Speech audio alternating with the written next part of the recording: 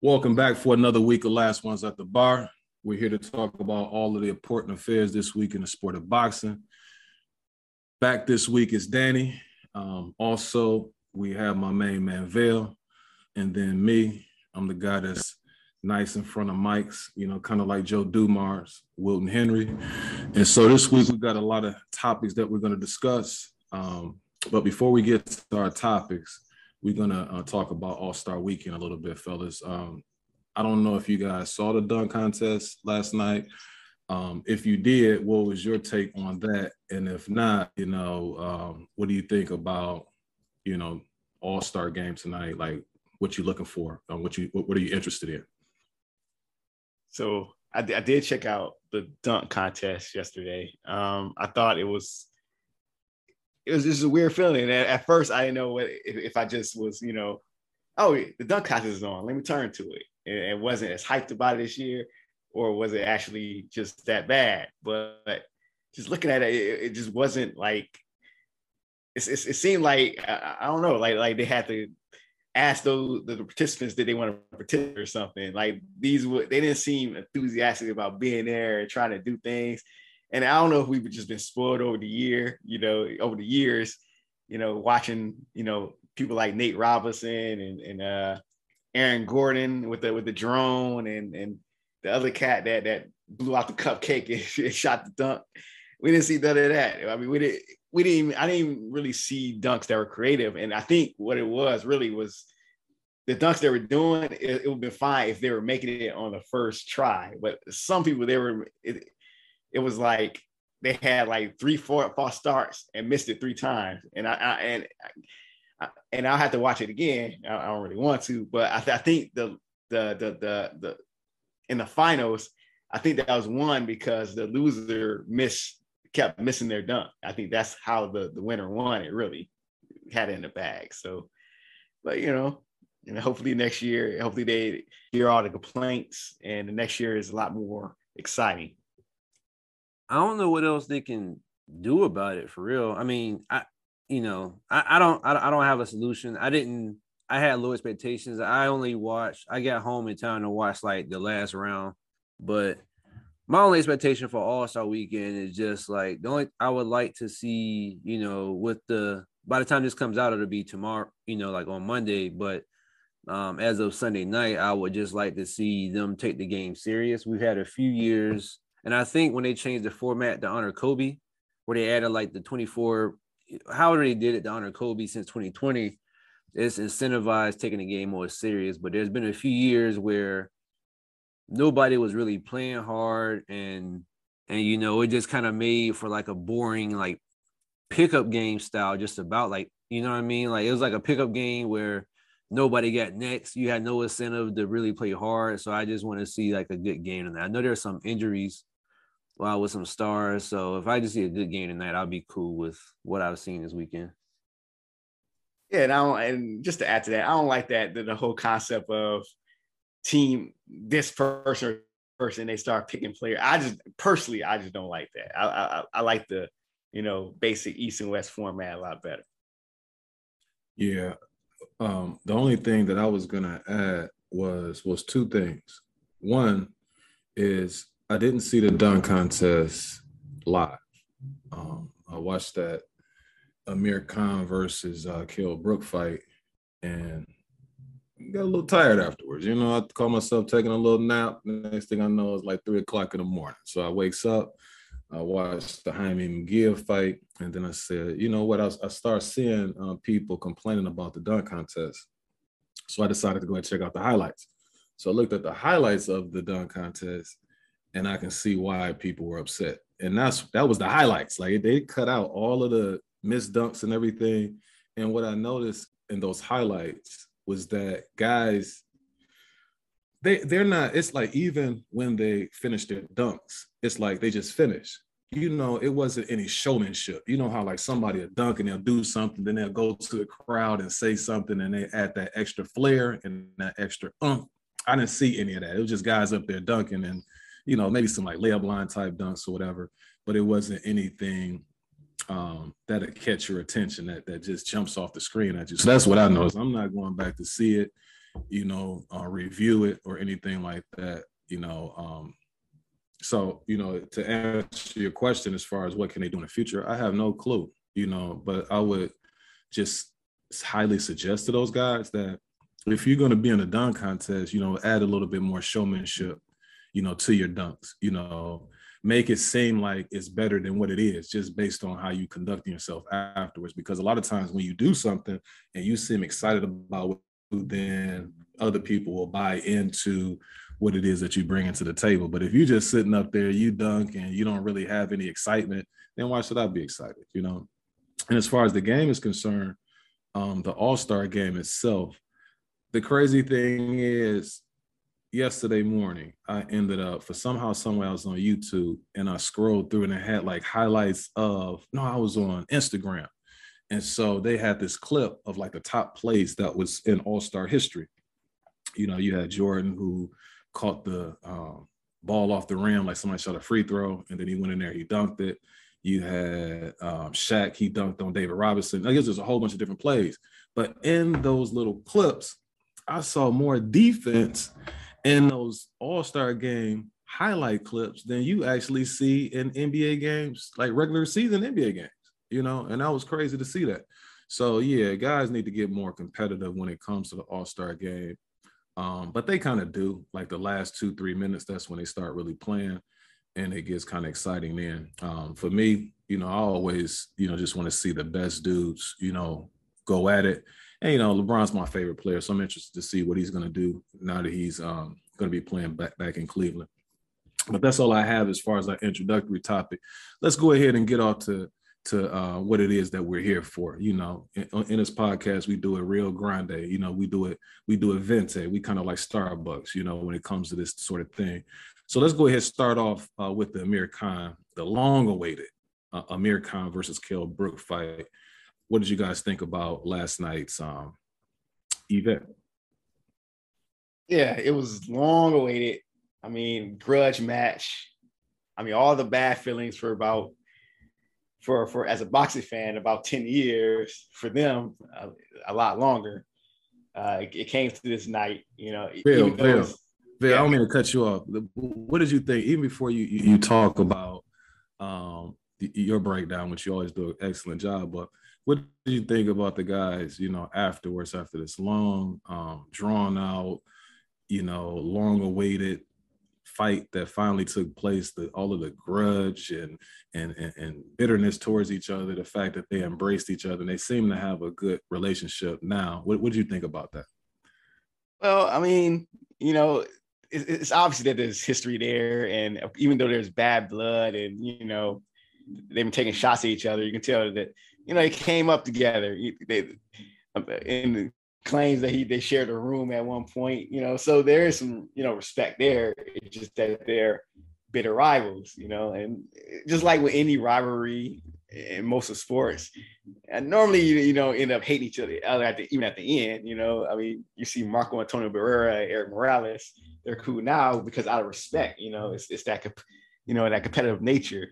Brook was chasing this fight for a long time, and Amir Khan, once he won that silver medal, he pretty much blew up, and he had a lot put on him that he never really lived up to, but he did the best he could. And Brook really had to tough his way up there. But Brook, he did his thing throughout his career.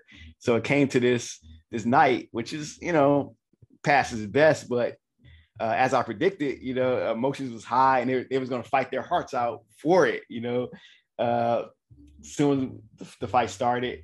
Of course, Amir Khan, I mean, he slowed down a little bit, and that played out in this fight where Kell Brook, he was the puncher in the fight, as we always thought he was going to do. I just thought that, I thought Khan would have probably did more to try to, box Brook at times, but Brook was just, you could tell, you could see the emotion in how Kell Brook was fighting. There's a lot of times he was just pressuring Khan, and he really, really wanted to win.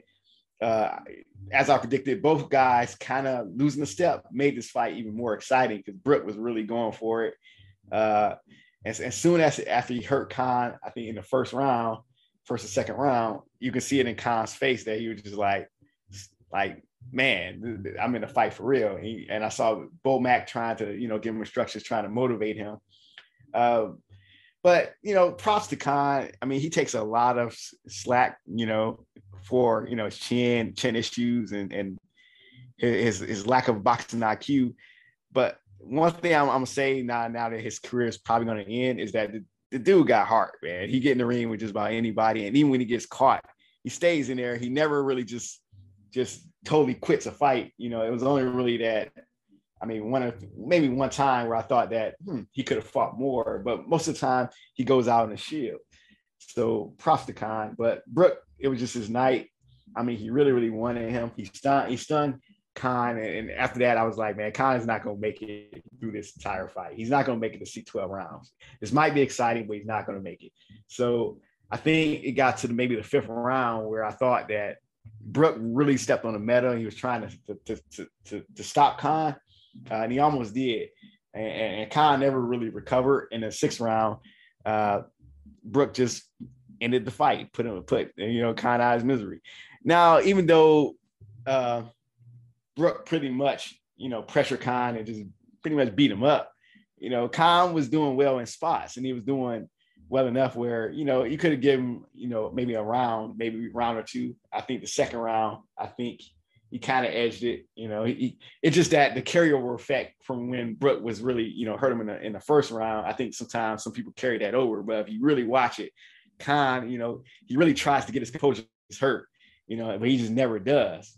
But you can see that from his heart that he's trying to really get himself back in the fight. So it was a exciting fight for two guys that's even past their best. I knew this was going to be exciting. It lived up to what I thought it was going to be. The only thing I thought that Brook was probably just going to put Khan straight to sleep, and he really didn't. He did stop him though. And of course, I knew it wasn't going to get a little past. It was going to go about 6-7 rounds. But, good fight, good UK grudge match is finally over with. The guys can, probably do business, together as they go off to the sunset. Yeah, I know I was supposed to go. I was enjoying that breakdown like everybody else, so, pardon me. But as far as what I saw in the fight, Khan, he drops to, I want to say 34-6 with 21 KOs, and Kale up this record to 43 with 28 KOs now. It's a really good scrap, and like we all thought that it would be. We made predictions on the fight, and my main man Danny, he switched picks, more than the NFL draft, yesterday. But that's neither here nor there. Now, as you stated, Khan, he came into the fight with a new trainer. He had Bo Mack. He had Terrence Crawford's trainer. And, I made this statement before, you can take, Bill Belichick's playbook, but that don't make you the Patriots. And so I didn't think that was going to necessarily play a role in this fight because of the fact that with one camp, what was it that Bo Mack was going to do with Khan that was going to propel him to beat Kell Brook? Now, he can motivate him. And that's the one thing that I noticed about Bo Mack. Bo Mack just has a prized pupil. I haven't seen him really be successful with anybody else outside of the great Terrence Crawford. So maybe he was thinking that Bo Mack, as well as Crawford, can give him some pointers on what they saw in order to defeat Brook. Maybe that's what he was looking for, because as far as just the skills and things like that, and be able to add on and show him the little small detail needed to know in order to be able to pull it off, I just didn't think that was going to play a factor in this fight. And that's the reason why I predicted Brook to defeat Khan. At some point in the fight, I just thought he was going to get to him. Now, I want to give Khan some props too, because now he does end up having the little toddler chin issues, but he showed a better chin in this fight than I've seen him in the past. With all of the right hands that he was taking, all of the chocolate brownies that he was enduring, and eating, it really, he should have like some type of sugar diabetes, as many brownies that he ate. But he stood up. he never went down, but he was visibly shaken, on numerous occasions when he got clipped. As far as what I saw in the fight, the first round, Brook hurt him.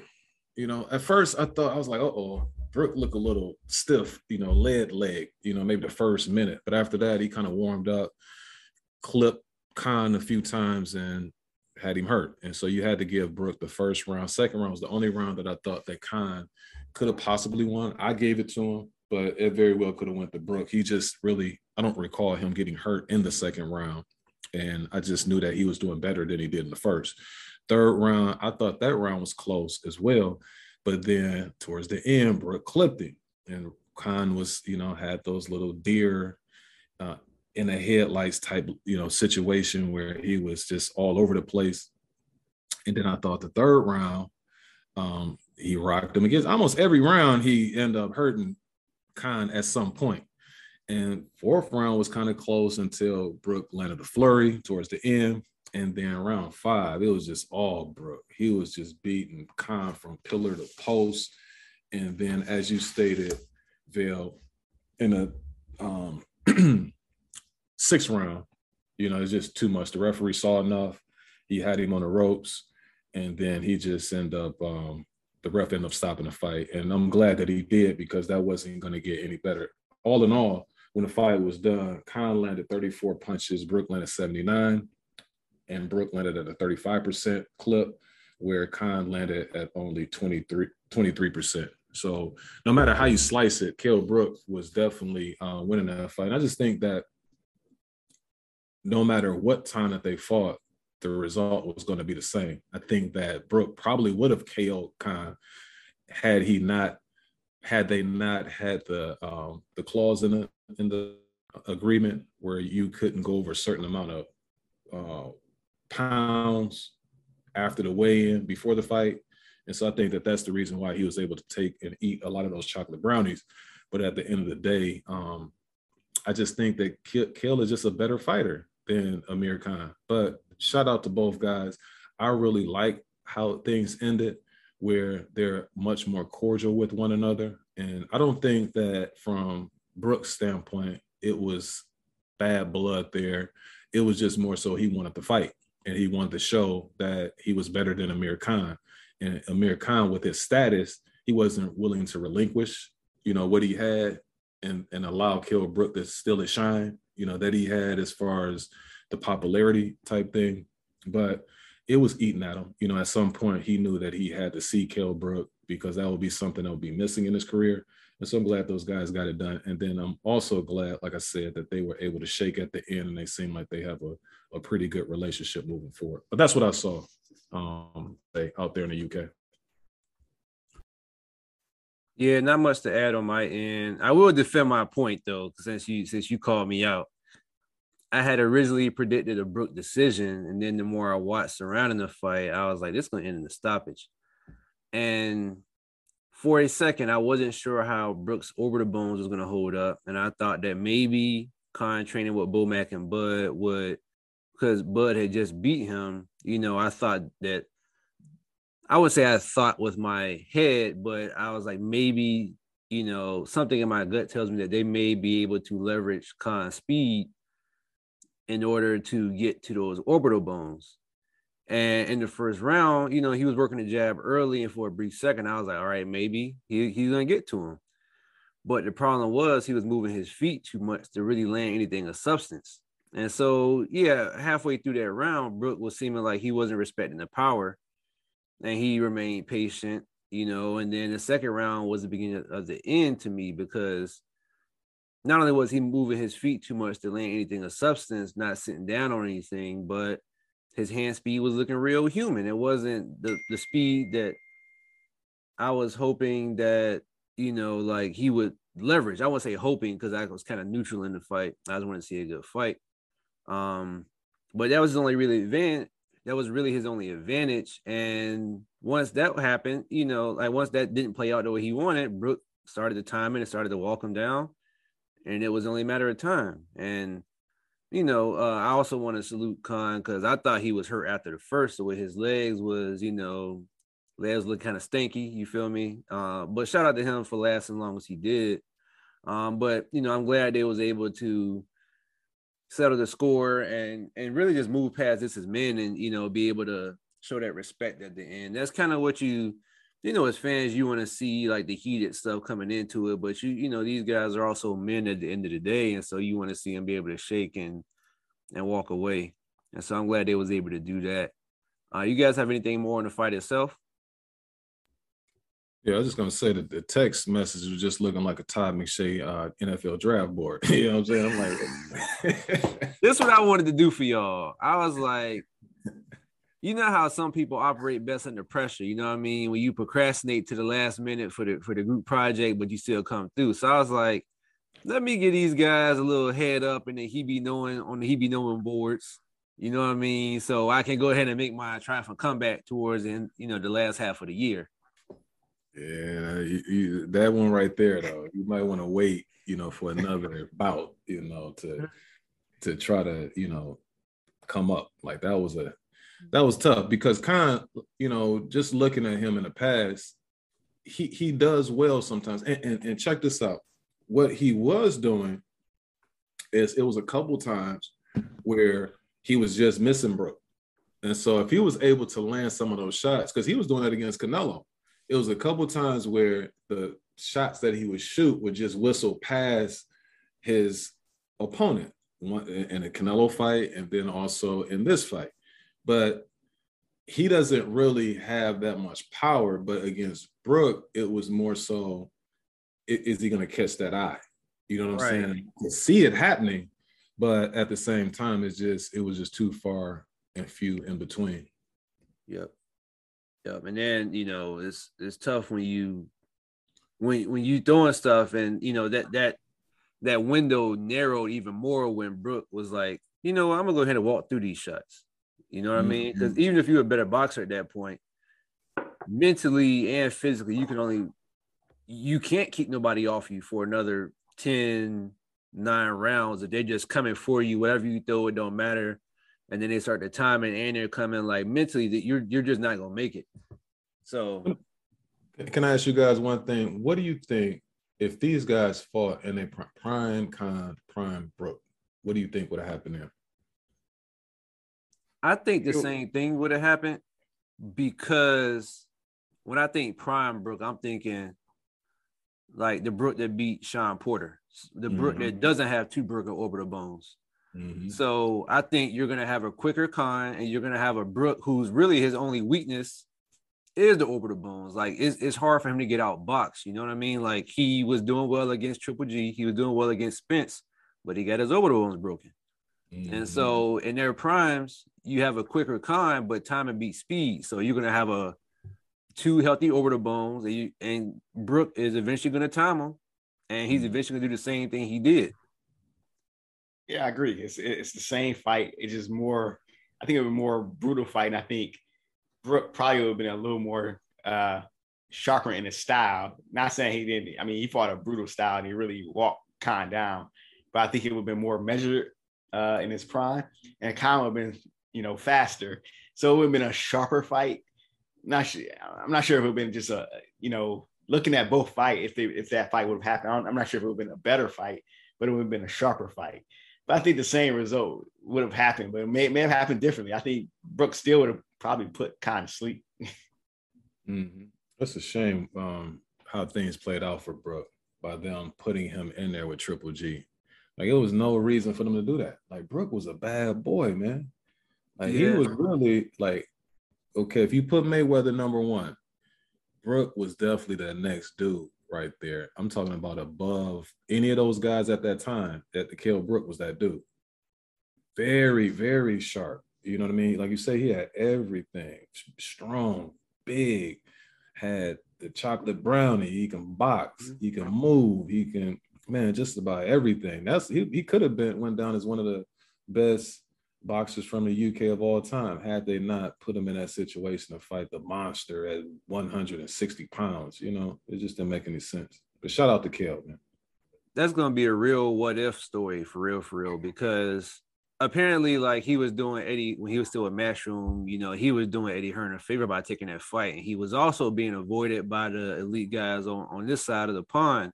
But even if you think about the what if of like, because by the time he fought Spence, he was basically damaged goods, but he was holding his own in those first 5 rounds. So it's almost like, man, what if he would have just got that Spence shot before that Triple G shot?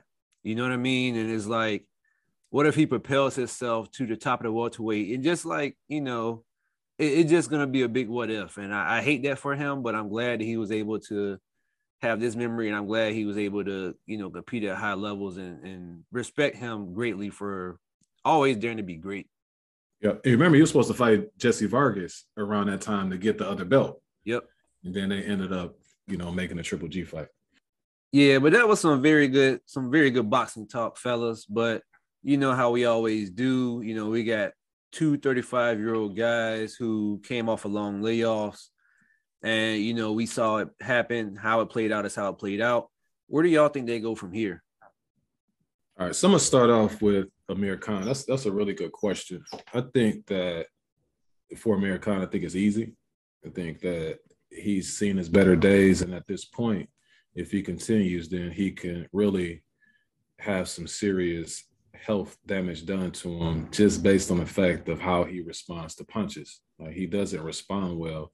And you don't want to be somebody who has like neurological damage done to you or just brain damage from the sport. Don't let the sport retire from the sport. So I think with Amir Khan is much more clear cut. With Mr. Chocolate Brownie himself, especially K, it's a little bit more difficult to say because he looked good.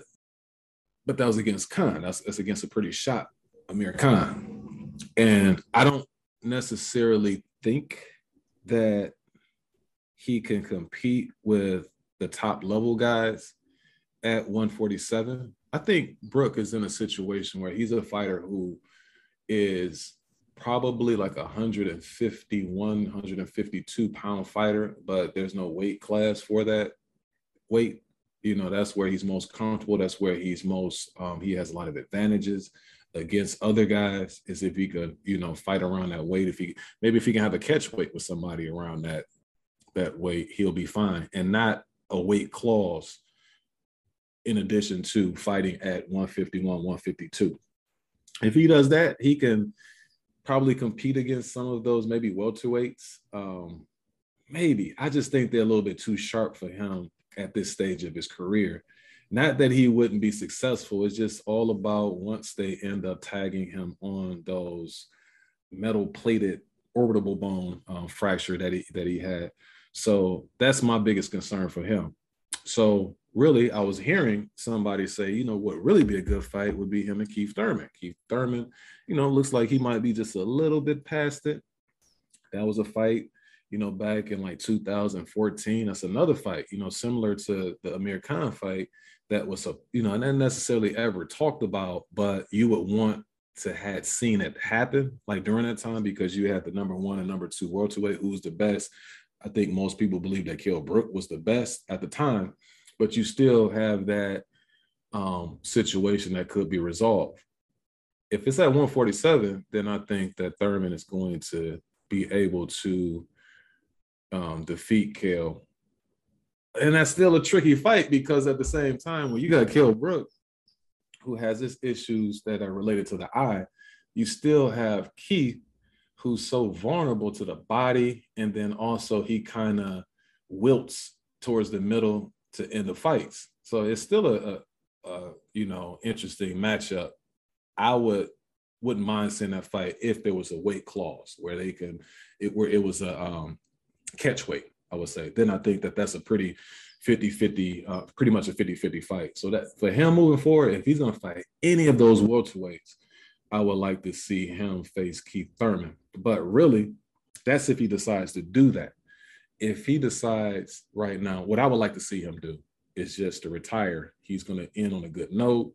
You know, he finally got the grudge match victory that he was always looking for. and he can just ride off into the sunset, like I said, on a high note. So that's what I would like for Kill. But if he's going to fight somebody, try to pursue Keith Thurman fight. Yep, you basically said what I was going to say about Khan. After this fight, I don't think he'll be able to get away with fighting anymore like Billy Dibbs in Dubai. You know what I mean? And he's made a ton of money out this sport and can still walk away with his head up as a very accomplished fighter. You know what I mean? I said it a second ago, but it's unfortunate for Brook that he didn't get more evenly matched fights in his prime at welterweight, because now he's in a place where there's like kind of almost a changing of the guard. There's no one else out of the older welterweights for him to fight, in the sense that the guys that are left, who are Keith Thurman, he fought Bud, he's fought Spence, so it's really only Keith Thurman left. And while I think that would be a good fight for a reason that you named, is Keith Thurman going to want to fight a non-champion? Now they are in the same age bracket, you know what I mean? And I think if Keith Thurman were willing to travel to the UK, I think Kell Brook made him some more fans in the UK. And I think there is potential for that fight. I would not be against that. But I know that that's kind of, in terms of like most welterweights, that like I don't want to see him fight a Boots or a Virgil. He may fight UK level guys, because I can tell he still has the hunger, and he still has some of the tank. Another name I thought of would be Conor Benn. Conor Benn is up and coming. He's proven, well, more or less, he's proven that he deserves a step up in competition past your Chris Algieri's. And Kell Brook would be a good test. I would be a little bit afraid for Kell Brook because Conor Benn got some thump behind them punches, man. And I was looking on Sky Sports, and I also saw Chris Eubank call him out. And, it's like, if I'm Kell Brook, do I really want to, while there would be a good domestic fight, do I really want to go up 2 weight classes? And really, now, if the orbital bones were a thing, then okay, maybe, because I think he might be able to outbox Eubank. But I don't know if that's something that I want to see him in. I watched the Porterweight podcast, and Porter was talking about how a lot of guys say, "Oh, just come back for one more fight," and he references what Andre Ward has said in those instances where people told Andre Ward to come back and fight. Because one thing that the fans will say is, you still got one more left in you, and Andre Ward said, "Why can't I just have one more left in me?" You know what I mean? Like, why can't I have that one more left, but still walk away with my health intact, still walk away and be able to, see my family? And so, Brook has such a big heart. And so I could see him continuing, and there are some intriguing fights to be made, but I hope that he walks away as a fan and as like a human who hasn't had an orbital bone broken, but has seen a guy have 2 broken. Like, I hope he walks away. Yeah. I think really both of these guys should walk away. I think this is the fight that both really, really wanted. They got it. It's over. I mean, especially in Amir Khan's case. I mean, how many of these fights we gonna watch? I mean, watching an Amir Khan fight is getting easier and easier to predict now, based on the status of the fighter. And he has nothing else to prove. We already know everything we need to know about him, he has a lot of heart, but that he has, chin issues. And even when he tries to, will himself to not get knocked out, you can still see when he gets stunned that his whole body language change. And I don't think that's ever going to change for him. It's definitely not going to change at this age that he's at right now. So he's made a lot of money. He has nothing else to prove. He's always a name that he could always be a victim, where that's a big name, and they always throw money at him to get in there with any of these up and coming guys. I think he should just walk away with his health intact. He'll probably always feel that his pro career didn't turn out the way that he felt it should, but he's going to have to live with that, because at the end of the day, he's a silver medalist. Nothing anybody can ever do can ever take that away from him. So I think that should be it for Amir Khan. For Kell Brook, it is trickier because he looked pretty good, in the stoppage of Khan. But at this stage, I mean, he'll always have those questions. And in his case, he has deeper questions about him than Khan does, because as y'all said, he never really did reach his potential because he never did get those fights. But it's like, I can see him being a victim also, where it's already started, where you have a guy like Chris Eubank Jr. calling him out, you know, and I could see Kell Brook having a lot of money thrown at him to fight guys like, you know, like a Boots or Virgil Ortiz, or I could see, you know, guys at 154 trying to entice him, you know, to get in the ring. And I don't think he's really, even as y'all say, he's really a 150 pounder. He's not really cut off 154 because of that size difference. I think 147 and 154 is one of those differences in weight classes that once you move up there, it's like even the big welterweights are average or small at 154, the way it is now, you know, especially when you have 6'1". The average guy at 154 is like 6 feet tall, you know. So I don't think that's the answer to Kell Brook for Kell Brook neither. And I don't like what I would see in the future. And yeah, I think Keith Thurman fight will be enticing, but even in my opinion, I think Keith Thurman would still hurt Kell Brook too, you know, at this point. And it's sad that it wasn't always the case, and he probably would have been better, you know, a few years ago. But this is the reality, and I don't want to see.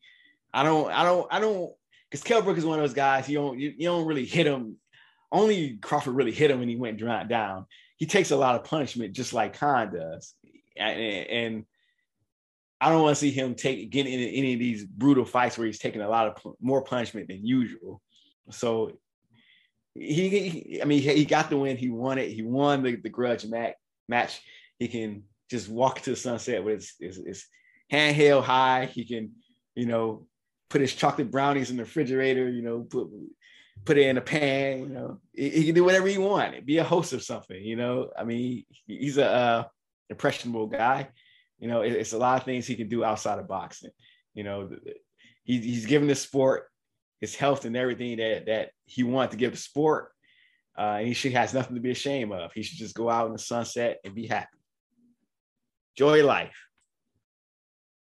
I just want to say this. I know we exhausted this topic, but I do want to say two things. One is, it's funny how the tables have turned, because when Kell Brook was on top, when he was at his apex, when he was at his very best, it was a lot of guys who were reluctant on facing him. And now, where he's at in his career, you know, it's more guys who would be willing to face him now to get that name on their resume, you know. And it's a shame that it's that way. I wish, you know, more guys, you know, when guys are, you know, at the peak of their powers, that they will want to test themselves, you know, in that moment, as opposed to waiting till somebody's skills have diminished or they had sustained certain injuries and things like that. It just doesn't look good. The other thing I want to say is this, is that I commend both guys, because, you know, a lot of times I might call some of the UK guys wankers, you know, blokes, dulcers, you know, and whatnot. I don't feel that way about these guys, because they are really, truly what the sport is about. You know, like Khan although he has that major chink in his armor, Kell Brook, I always admire Kell Brook's skill, and I always admire Kell Brook for, you know, having a kahunas willing to face a Triple G at the height of his powers, you know, when most people wouldn't even consider facing Triple G at that particular time. You got to give it up. And those are two guys who, that, you know, when you hear the term die with your boots on, like, those are two guys who really are willing to die with their boots on. So I just want to say shout out to them, and whatever decisions that they make in their career, hopefully it works out for them. Most definitely. Another fight took place tonight. I believe it was at middleweight, where the hard-hitting up-and-comer Jaime Munguia, he took on Demetrius Ballard. Did you check that fight out, guys? And what were your thoughts on it? Yes, sir. I did check it out. We got Jaime Munguia with the homecoming fight. He's now 39-0 with 31 knockouts. and we had Demetrius Ballard out of PG County, 21-1-1 with 13 knockouts. Again, this was mostly a homecoming fight for Munguia. After he beat Rosado in the fall, he was saying that he wanted a title shot. That did not pan out for him. So you kind of got this. This was a step up for Demetrius Ballard. Round one, was a largely filling out round. Nobody really did a whole lot. Round three, this is a 3-round fight, and round three is really where it really got interesting to me.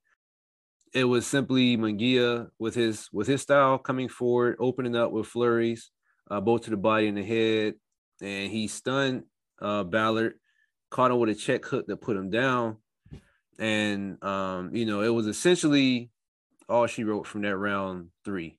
Now Ballard looked game, but Munguia just came on too strong. There wasn't a whole lot to take from this fight. I didn't learn a whole lot new. I didn't really learn anything new from Munguia. I'm still not sure, the title shot that he wants. I'm still not sure where that's going to come from. If Triple G takes that Canelo deal, that ties up both him and Murata. And if Murata loses, he would no longer be a title holder. And so you basically leaves you with Triple G, Canelo, or Charlo. Charlo doesn't want no parts of Munguia, let's just be honest. Especially because he might take that Canelo deal. And that leaves, with one person, which I would personally like to see. I think that him and Demetrius Andrade would be a good fight. I think it seems like it would be the easiest fight to make. They both fight on the zone as it is. They're both looking to step up. And so regardless of who he fights next, I'm hoping that it's going to be the step up we've been waiting for him to have. He's 25 years old. I'm not sure of his age, but he's 39 fights into the game, and we've been waiting for him to step up. And so now was that time. So hopefully we see it. Yeah, you gave a good breakdown. It wasn't, much to write home about. It was pretty much a showcase fight for Munguia. But yeah, Ballard would, he was determined, to be in this fight.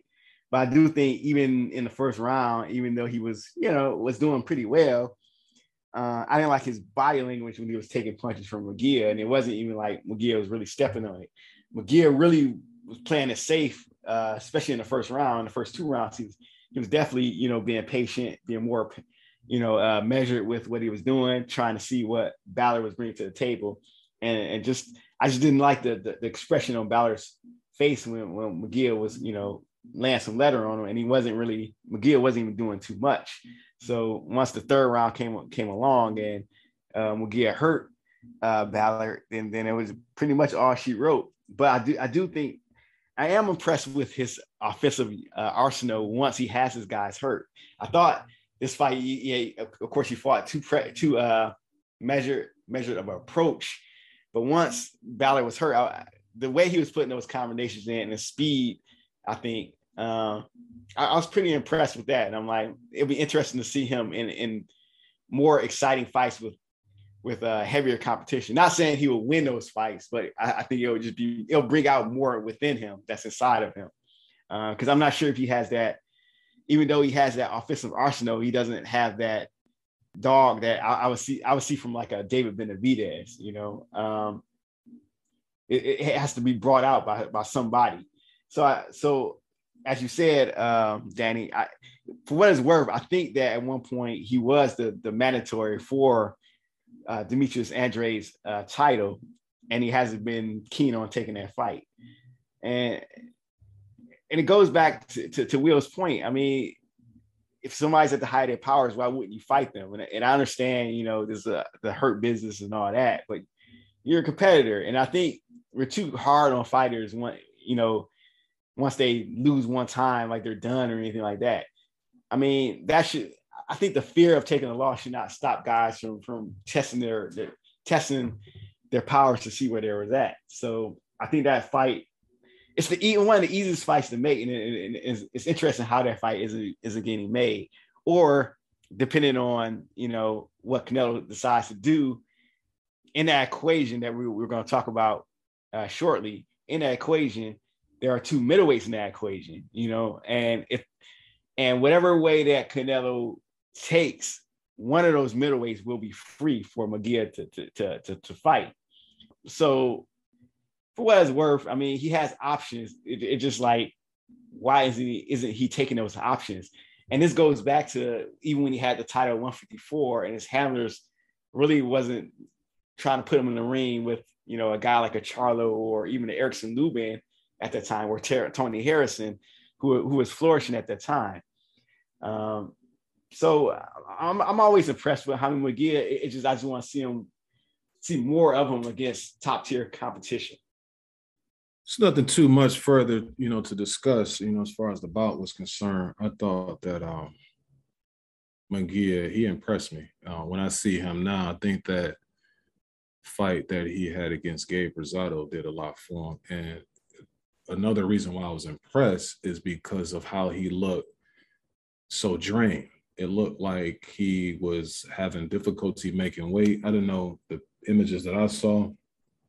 That was it like at the weigh-in? Was this before the weigh-in? I don't know, but there was some images circulating and video circulating of them like waving towels and stuff at him, giving him water, just kind of trying to revive him because he was kind of like feeling faint, and he almost fainted, And so to see him in the ring looking so strong and so powerful, pretty quick as well, but he was facing a fighter that was pretty nondescript, entering into this fight. We kind of predicted already that the fight wouldn't last that long because Ballard is pretty slow. But I was impressed. I want to mention this also, is that I was impressed because Mungía was fighting somebody who fought at the 175-pound weight class, or in the 175 weight class in the past. So when he was in the ring, you can see that Ballard was a bigger guy. And typically what they were saying is that that's what was a criticism of Mungía, was that he was fighting guys who were smaller, like Saddam Ali. Like, he looked way much more bigger than those guys, and he was just taking advantage, being a weight bully. Right? He wasn't the bigger man, but he was, equally as impressive as he was when he was putting on, high quality performances such as a Saddam Ali. But I think he's caught his rhythm now, and he kind of, his skills and his attributes are matching his mindset, his mentality, his understanding and know-how. And so that's all starting to come together. He's only 25 years old. So he has, I think he has a high ceiling, that he can reach, but like I said, he wasn't fighting much of an opponent, because when I looked at the fight, if I do want to touch on that part a little bit. It's kind of like that LTD Jeffrey Osborne song that they had back in the day. And so when I saw Ballard's name, it always reminds me of the song Love Ballad. I'm not sure, you guys might be a little too young to know about that. I have never felt so much in love before. Then he say, what a difference. And what a difference I saw was that left hook. When he hit him with that left, then I knew that it was out of his league. And it was just a matter of time before he was going to catch him and put him on ice. And so the referee saw it. He hit him in a barrage of punches, and shout out to the referee for stopping the fight in that moment, because it was going to get ugly for Ballard. But last thing I'm going to say is this, is that now I agree, Vil, that guys should face each other. And I said that earlier in another segment, that guys should face guys at the peak of their powers. That's what you want. That's what you want from a fighter. With Jaime Mungía, I can understand to a certain degree why they're moving him the way that they're moving him, because if he remains patient, who wants to lose out on the type of fan base that he has? You saw how they were rocking out there in Tijuana. Mexicans support their guys now. So it's going to come a time when they're going to stop supporting him if he doesn't, take one of those guys. I think that he has maybe a year or two left. Like, for instance, now if he moves in the direction of taking on the guy last week that we were talking about, Cash, he's a top 10 middleweight, so he can fight somebody like that. He can attempt to fight somebody like a, Murata, you know what I'm saying? And even like go towards that Triple G and get that name on his resume and kind of see if he can do more damage to Triple G than Canelo, and then that can propel him because he's kind of next up. Like Canelo, those guys like in their early 30s and stuff like that, and he's 25. So once they start to leave, then he can be the next guy coming up. So that's how I look at it for him. And by him being patient, those other guys are about to leave. I think Andrade is about to move to 168, and then you got Charlo's about to move to 168. So then it's really the middleweight division, if he's still there, because I don't know, based on him looking like he was about to faint, I don't know how long he's going to be able to make 160 pounds. But if that is the direction that they're trying to go, it makes sense for him to really have the division, pretty much in the palm of his hands, once those guys leave, and then he can establish himself and then kind of do the Canelo thing, like, call the shots and do the things that he wants to do. So I can see that. It's just a matter of time before he will have to move up to 168 and see those guys. Last thing I'm gonna say is this. I think right now, him and Charlo is kind of a 50-50 fight with his offense and Charlo's, I would say, sketchy defense. I think that could be problematic, especially when I saw Charlo fight against Montiel this last fight. He's a much better version of Montiel, way better than Montiel, and he has that engine, that hunger, that passion to continue to fight like a dog throughout the fight, and he's made adjustments to his defense. I don't see him getting clipped as much anymore. And like I said, I attribute that to him learning what he learned in that Gabe Rosado fight. But I was impressed, but it was against limited opposition. It was definitely a good showing for him, and hopefully he gets that step up at some point in 2022. But going to the lightweight division, seasoned veteran Jorge Linares, he went to Russia to fight Zaur Abdullayev this past Saturday. Will, I understand you saw that one? Yeah, I took a look at it. Actually, I didn't see it live. I was actually at the gym pumping that iron. You know what I mean? I was hitting the weights, I had a crowd around me. It's like, man, this dude got all of these 45s. It was so many weights that I had on my chest. It was like it almost broke the thing on, how you lift, and then it's just like bending, to the point where the bar was about to break. But anyway, that's a whole nother conversation. The point I'm trying to make is, in between those lifts, I was on my phone and I was like, dang, I didn't know that the Linares Abdullayev fight is happening this early. When I looked, I went to another YouTube station. I'm not going to give them credit. I feel like we got the best YouTube, best podcast, across the board. Is for people to start to recognize themselves, but I'm not going to give anybody any other light. You understand what I'm saying? Because they're not doing it for us. So anyway, but I was chiming in to the conversations that they were having. And so what they were saying is, man, Linares is looking good. Let's first 3-4 rounds. They said he's looking good. And, he's putting it on Abdullayev. And I said, well, you know what?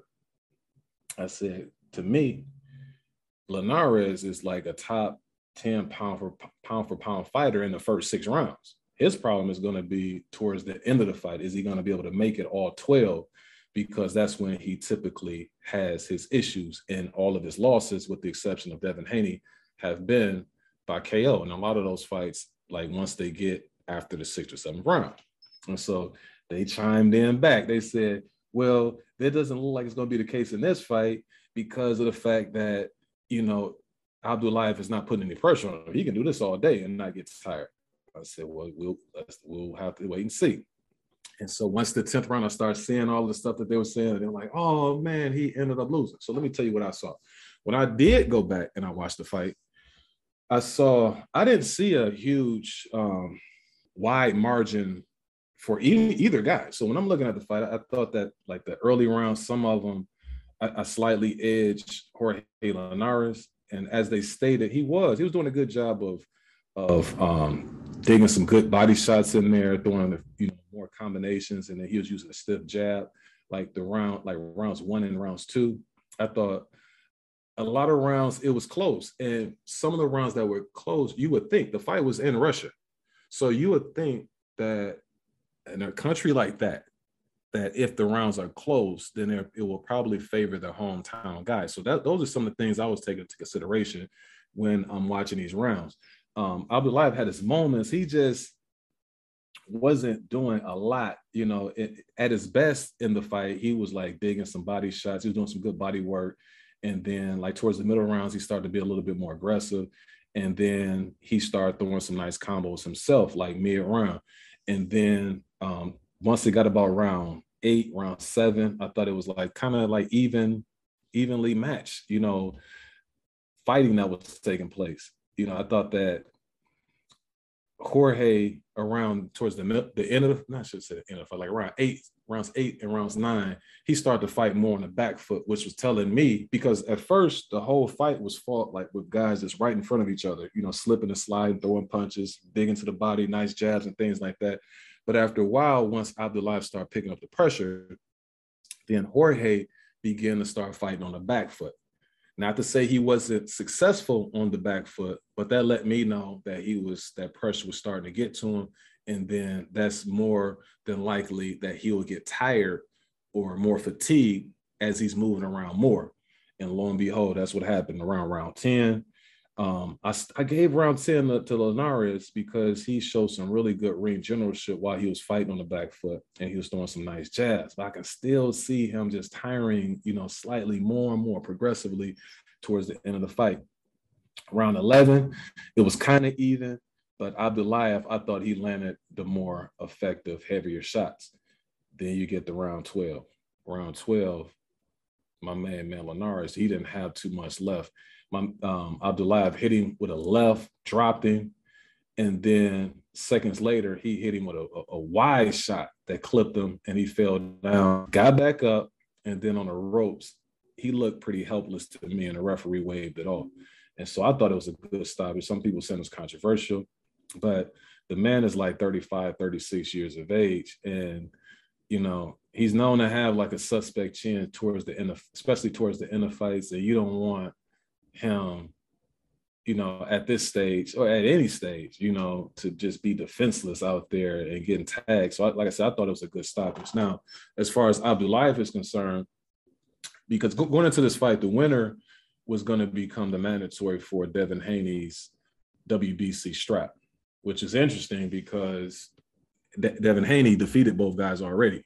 And so Abdullayev lost basically due to an orbital bone injury, and we know Linares gave Devin all he can handle. But it's just interesting that he's gonna probably have to rematch one of these guys when he's already defeated them. But that's what looks like is gonna happen next. But good win for the Russian, and it's gonna be interesting to see where he goes from here. You guys have any thoughts on that fight? Oh, sir. So moving along, it's been a lot of talk going on in the last few weeks on the which next few fights that Canelo Alvarez, the pound for pound king, will take. And there's 2 package deals that have been talked about being on a table, and that's one with Matchroom, and there's a second one with PBC. Now the Matchroom deal includes Dmitry Bivol and Gennady Golovkin, and a PBC deal would involve Jermall Charlo and David Benavidez. So what are you guys' thoughts on that? Which direction do you think he should go? Yeah, and as you guys who are listening can recall, we did talk about this last week under the assumption that, you know, based on reports, he had already taken the Matchroom deal. And then, you know, like Lavelle alluded to, PBC sweetened the deal with the second fight up in the offer to 100 mil. And then after all of this, Canelo said that nothing is official. So that's what we have to go with. So we're going to pretend that there's no mixing and matching, just one or the other. And so for me, I think that the fan-friendly deal would be the PBC deal. More people want to see him fight Charlo and Benavidez than they want to see him fight Triple G and Bivol.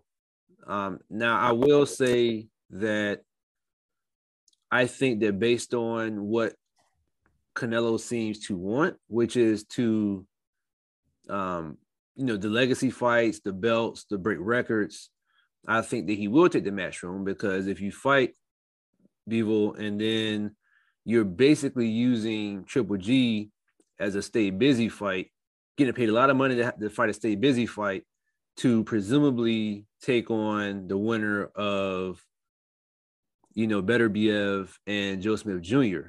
And then boom, if you beat the winner of that, say Beterbiev wins, he's an older fighter now, and you're fighting one other person for all the belts at 175, and you're undisputed if he goes that route. Versus Charlo, he's not really adding anything to his legacy. Charlo and Benavidez, you're basically just silencing the fans with those, and you're gonna make a lot of money either way. So I don't think there's a bad option, but I think that there's the legacy option, and I could see him taking that one. I think either one would be good. I think, as you said, the PBC is more fan friendly as far as what could happen. But I also think that, because there's no mixing and matching of this deal, whatever one he takes, it does come with, it has some upsides and it has some downsides. Now, of course, the PBC deal, it offers more money. I believe it's $100 million. We don't know the details on how that's broken down or who gets what, and the details and the side deals and all that, what have you. I'm not in the business of boxing, so I wouldn't know none of that. So just from a number standpoint, the PBC deal looks sweeter. It just, as you said, it doesn't really, any fight at below 168 doesn't bring any type of belt with it, any type of championship, because if the fight's going to be at 168, Canelo has all the belts. So I think Canelo probably, if he fights Bivol, he's going for the 175 strap, which is a big, a big thing as far as, Bivol is not, of course Canelo did beat Sergey Kovalev for that 175 title, but of course Kovalev, sometimes he's looked at as past it. Bivol is at the, as prime, a young champion. So in some instances that fight is more intriguing, but also just from a look standpoint, I would definitely see a Charlo fight. But even at the same time, Charlo is going through his, he's going through some issues as far as legal issues that may come about in this past few weeks. And also, I'm not sure if PBC is just trying to cash him out or to say, hey, look, I'm delivering, trying to serve him up to Canelo for money, because I think, as I've always said, I think Jermell Charlo is the better brother, as far as comparing the two. Jamal has potential, but I think he hasn't taken those fights that he should have taken before this Canelo fight. And I think because he'll be first up the bat in May, I think that would hurt him more than if he would have, taken on Benavidez first. Really, Charlo and Benavidez should be fighting each other. I think that's what should be happening. But hey, I guess when you're waiting on the Canelo sweepstakes, who needs another fighter? So, but then again, you had the Bivol is even though he's the champion, he has all this potential. It's a lot of things that he hasn't done either. He still hasn't had that victory that can really say, because I could see after if Canelo beats Bivol and he beats him in a pressure fashion, I could see people saying that Bivol is past it and all this. And of course, if he beats Triple G again, they'll say the same thing.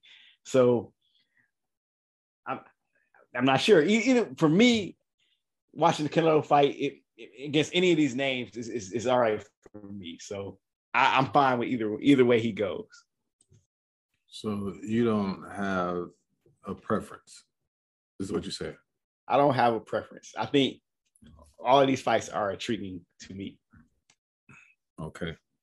Now, just to make a few points, and I'll be brief.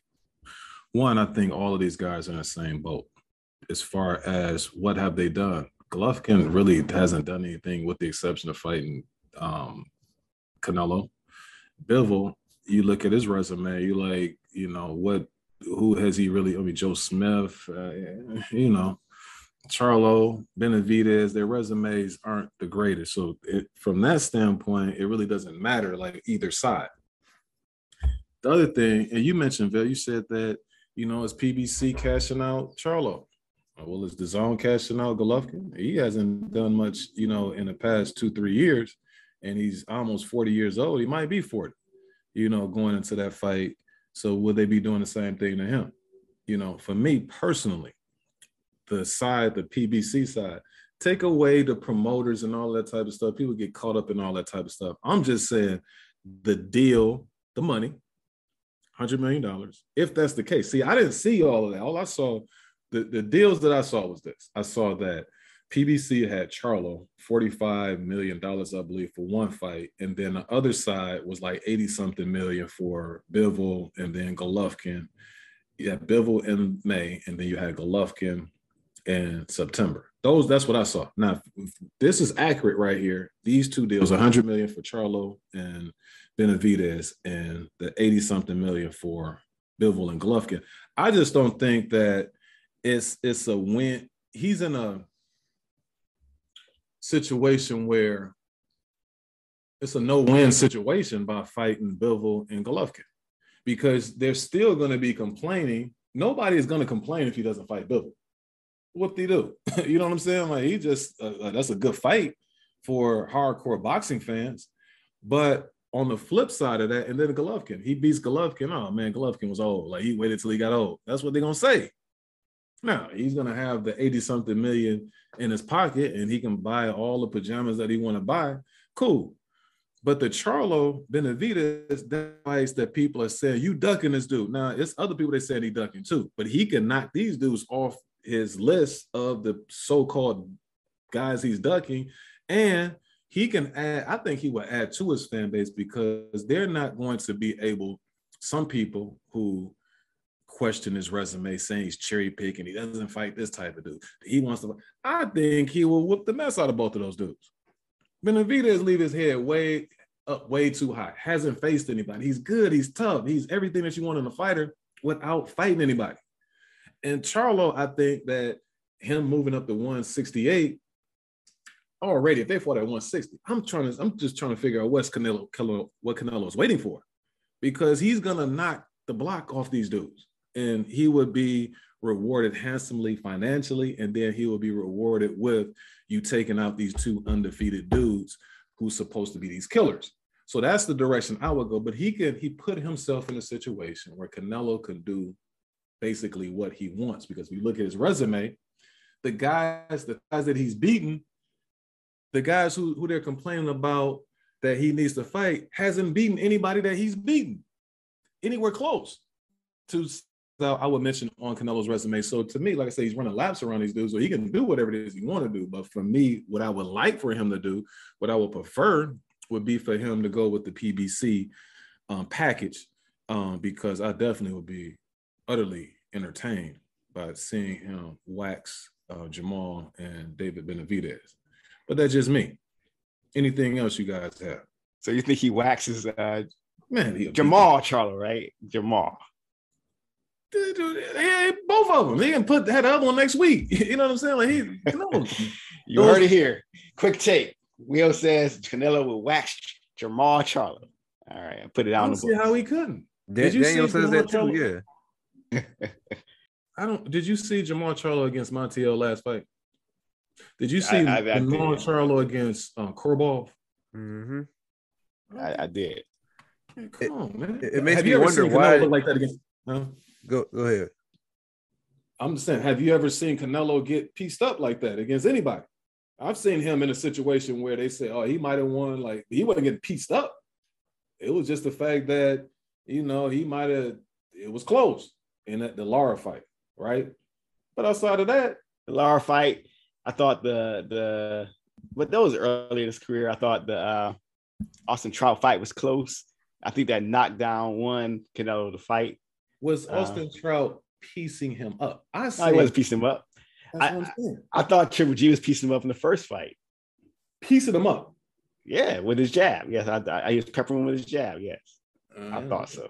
I didn't see no piece up. I thought Triple G. If I only saw the fight once, I was surprised that it was a draw, because based on what I was seeing and based on what I was hearing from the commentating, but also I threw back a couple of those beers at the spot too. So, I was on my way out. What kind of beers were they?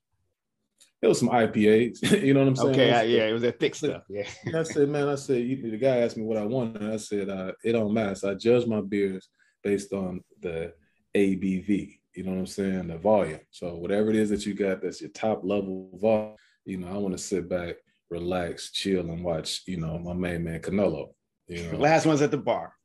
Yeah, you have it. You got to go with the name. But anyway, I'm just saying, like, I think that he would beat anybody that you have here. I think Bivol might be the toughest fight out of all of them.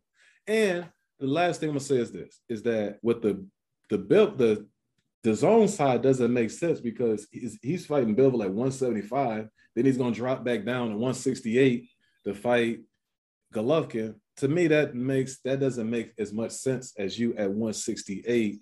You know, fighting those guys, or you having somebody because Golovkin is going to have to come up to 168. And so with Charlo.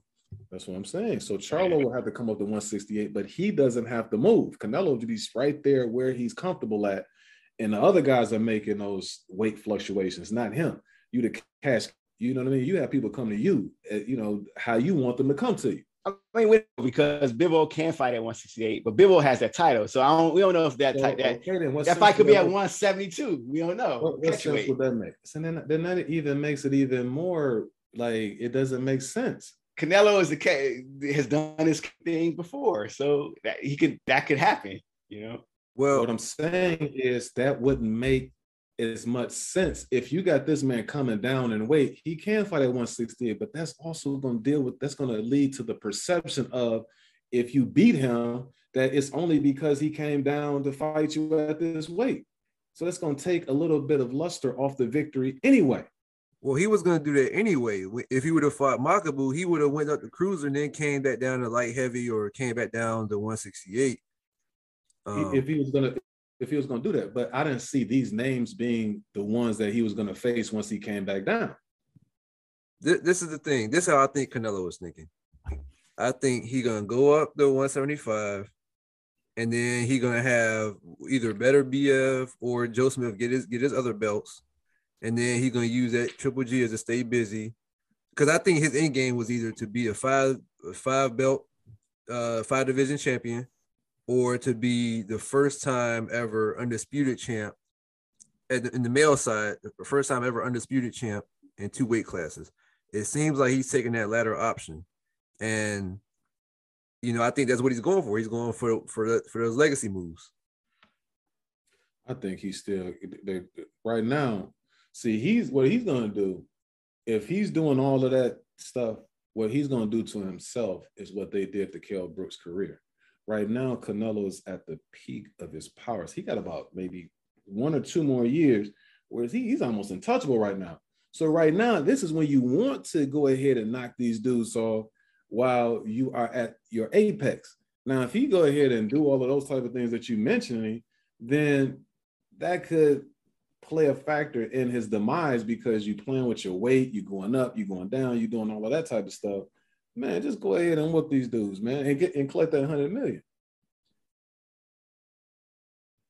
But we can go on all day about this stuff, man. It's starting to get me angry. At first, I just wanted to go ahead and share ideas and thoughts. Quick take wheel. Okay, come on, quick take wheel. Now I might have to go back to the gym, hit some more of that iron, you know? Man, bend that bar. Hey, get that video of you bitching at 468 pounds. I got you. Next time. we ready for the next one?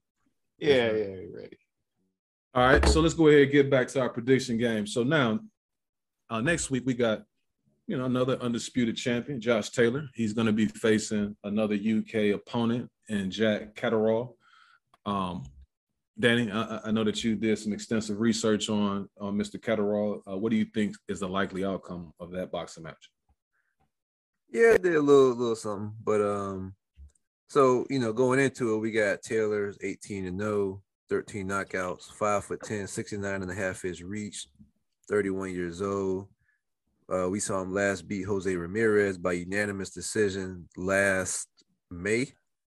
And Jack Catterall, 26-0 with 13 knockouts, 5'7", 67 reach, 28 years old. He last beat Abdarazak Huya by unanimous decision in November of 2020. Now, he's had some pretty good domestic wins, Catterall. And it's worth noting that after that last one, he took a step aside deal for Taylor to fight Ramirez. Unfortunately, he hasn't had any activity in the ring since taking that deal.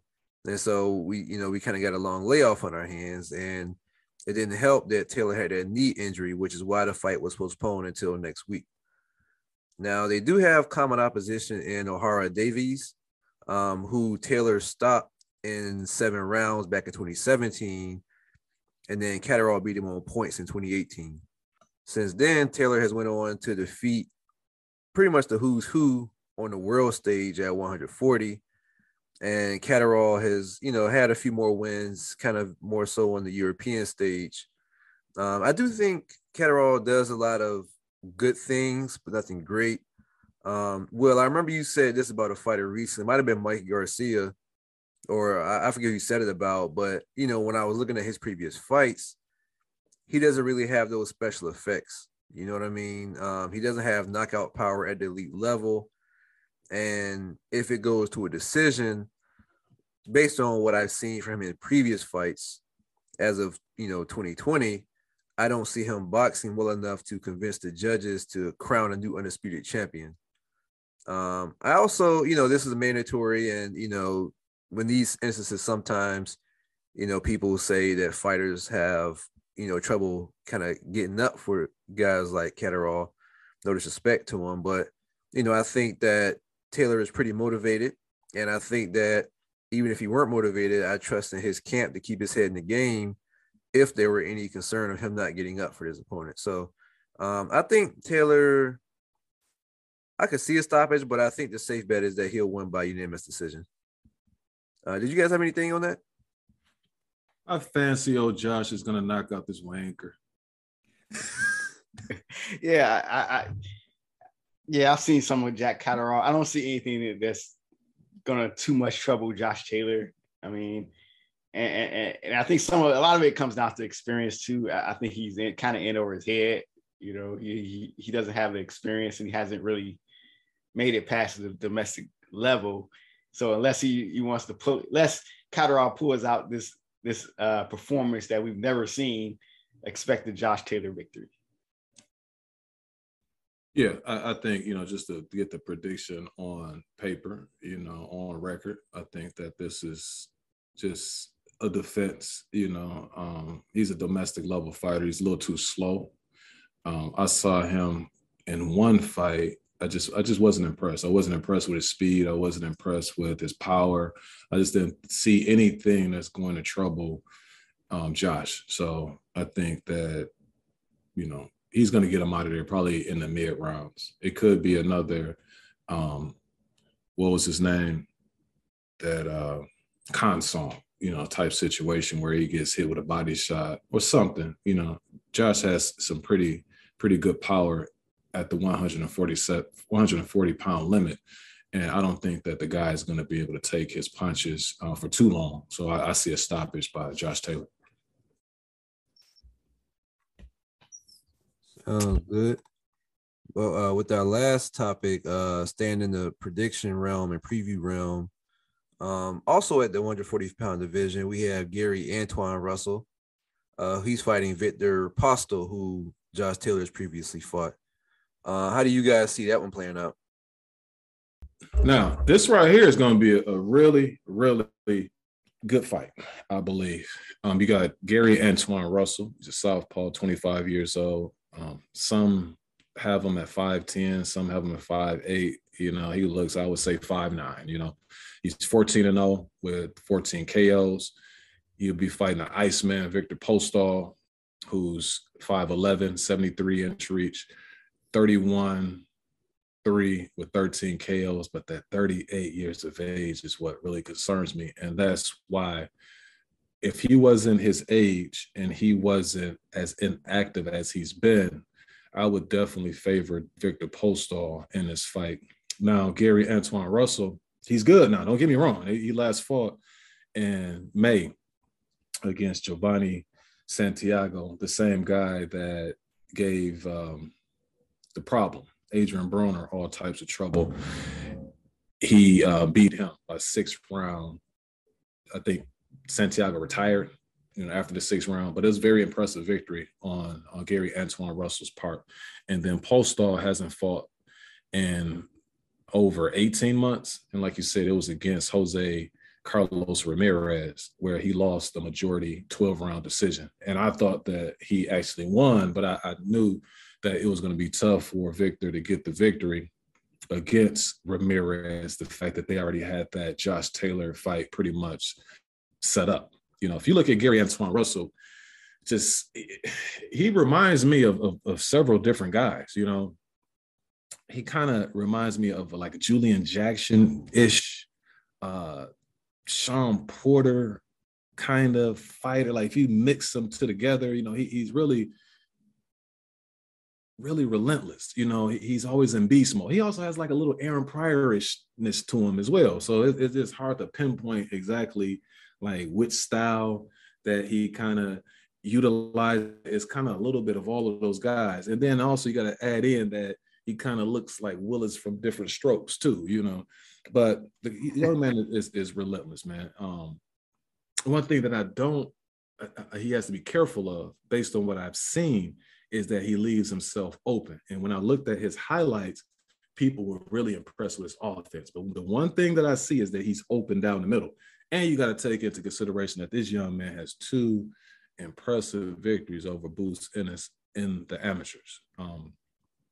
But again, he's a pressure fighter. He gets real physical on the inside, and it's that physicality he brings that his opponents have yet been able to overcome, as well as that power. Gary Antoine Russell also has superb balance, and it's a method to his madness. When you see him in there, being as relentless as he is, shooting all of those shots, it's a technique and strategy that he's using. He's not just, somebody who is not calculated, I would say. Now, his opponent, the venerable one, he's well respected in the sport of boxing. A lot of guys aren't really necessarily rushing to fight Victor Postol, even at this advanced stage in his career, because he utilizes his length, that long jab to keep his opponents at a safe distance. And then he moves deftly where he either holds his opponent, like when they get in close, and he is a master at controlling the distance, working from the outside with good technique and timing. So this is going to be an interesting, just based on the styles, to me, how this plays out is going to depend. Like I said, man, how much does Postol have left? Is he anywhere near he was against Ramirez? And he also gave Taylor all he can handle. And if he's anywhere where he used to be, he's going to win his fight because he's just too skilled. This is the type of fighter that he likes to fight these type of guys. I remember him when Matisse was still pretty good. He was coming there with all of that power and stuff like that, but he just fought the perfect fight because just with his style, he see all of the little stuff that they're trying to do. He has that length, that reach, and he just knows how to tie those guys up. Very, very technically sound fighter. Now, if he's aged and he's rusty and not fighting, the fact that he hasn't fought in 18 months, then he's going to be food for this young, hungry Russell, And so that's going to be the interesting thing to see in this fight, how this thing plays out. Like I say, Russell in the pros, man, he's been very impressive, but the opposition he's faced hasn't required him to make any adjustments. He hasn't really gotten hit by somebody who has some power. He hasn't had those moments where he was frustrated and had to dig deep to any degree. So to me, like I said, this is a 50-50 fight. And like I said, Russell beat Ennis twice in the amateurs by his aggressive and by being so aggressive or using his aggressiveness and his awkwardness. But you got to keep in mind that Boots at that time, he was Kermit the Frog Green. So that's not going to be the case when he faces a fighter like the Iceman, Postol. So like I said, I have no clue. I can't really make a prediction. All I can say is that this is a 50-50 fight. You guys have anything? Yeah, I have some. So no prediction right now? I mean, I'll text you my prediction. I'll look over it a little bit more. But this is too tough to call at this particular moment. Like I said, the only thing, if Postal was like the same Postal who fought Ramirez and Taylor, he'll win. Okay. So the way I look at this fight, I think is, as you said, it's big time for Russell. He hasn't had this is a step up fight for him. You know, he's looking to get some names on his resume, trying to become a force in a junior welterweight division, 140. Very underrated, aggressive boxer puncher, heavy handed. At this point, we've seen him get caught, but we've never really seen him hurt. And as you said, he has this windmill style, which is overwhelming to a lot of guys. And coupled with the fact that he's heavy handed, he's not really like taking guys out with one punch like that. But he really brutalizes guys, just giving it to them because of how heavy handed he is.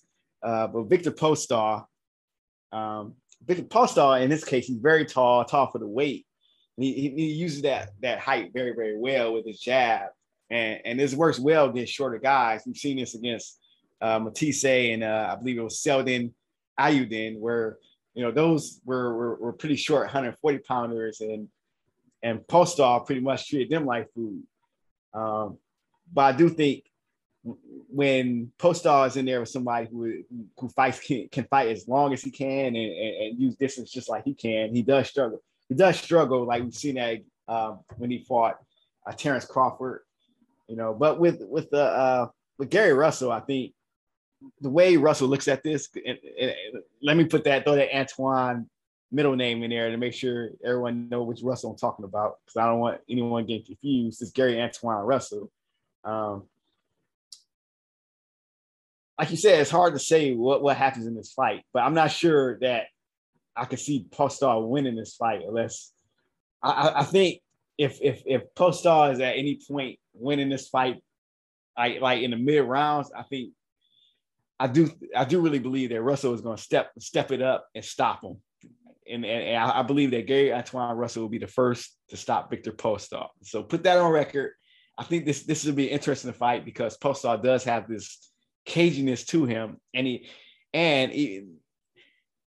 as you said, Russell is between 5'8" and 5'10". I think he's probably about 5'8". I think he's on the shorter side of that stick. And plus, he doesn't have a long reach.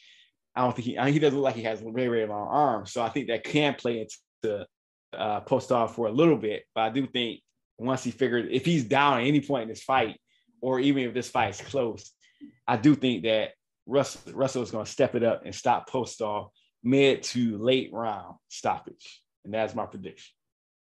Danny, can we get you on record, sir? I'll text y'all. Y'all know who I do. I gotta get some old facts together for this one. It's a close one, man. It's some variables. It's a close one. Hey, I don't know what they like. This is out of all the guys that they can put Gary Antoine Russell in with. I'm trying to figure out why they choose Viktor Postol. Like, what? Why would they do that? Right.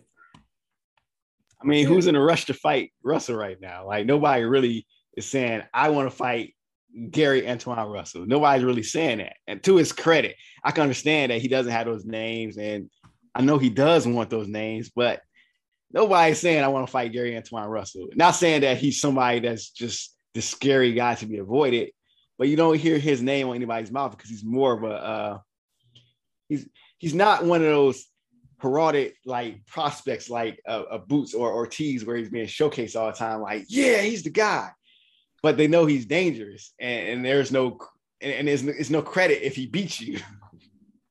Mm-hmm. Oh, I don't know. I have no idea who was like who they asked before they asked Viktor Postol. I'm just like, he's just one of those guys that it's hard to. He did call Tank out though too at one point. Well, see now he's still. I'm looking at his resume, right, and I don't see anybody on here that like for you to jump to Viktor Postol is what I'm saying. Like maybe you get somebody else, that's tough. You get you a couple of those fights in, and then you go to a Viktor Postol. But me looking at Viktor, the only person I've seen that really definitively beat Viktor Postol was Terrence Crawford. Everybody else has been like, Josh Taylor fight was really close, and you can kind of make the case that Postal won that. Yeah, I go for the gusto. I thought that Taylor won, but then the Ramirez fight, if you just like taking out the fact that they wanted Ramirez and Taylor to tangle with each other, and he's the more, lucrative commodity. If you just like look at the rounds that when they fought, I think Postal won that fight. But again, it just all depends on how much he still has left, being off for over 18 months in his age, and then like that youthfulness of Antoine Russell. See, with him, the only reason I'm saying like if Victor Postal is who he. If he is who he was, he throws these uppercuts and he dismantles like those type of guys. You know what I'm saying? Like, and Whatchcom just hasn't had the experience against top level dudes to be prepared for somebody who has those type of abilities. So that's what I'm saying. Just matchup wise, like why would you put him in with him? Hopefully they've seen something in Postal that he can take advantage of. I don't see it, to be honest with you. Sometimes you gotta go for the gusto. So for me, I'm going with Postal as far as my prediction, but I'll be rooting for the kid. All right, for the WBN Network, Will Be Knowing Network. Yeah, we'll see. Anything else you guys got before we wrap things up? No, sir. Yeah, I'm about to crack this brew, and I'll be the last one at the crib. But man, hopefully everybody enjoyed the ep. I really love the conversation, the dialogue that me and these brothers have each and every Sunday, and it comes out on Monday, which is my fun day, which is another Manic Monday. That was you hit them bars right there. Nah, y'all didn't hear him. Yeah, all right, anyway. Prince. All right, Prince. I caught him. I'm surprised we got him for free. Yeah. Next time you got to pay though. You know what I'm saying? But anyway, on that note, hopefully everybody enjoyed the week, and we'll catch you next time. Peace. Peace.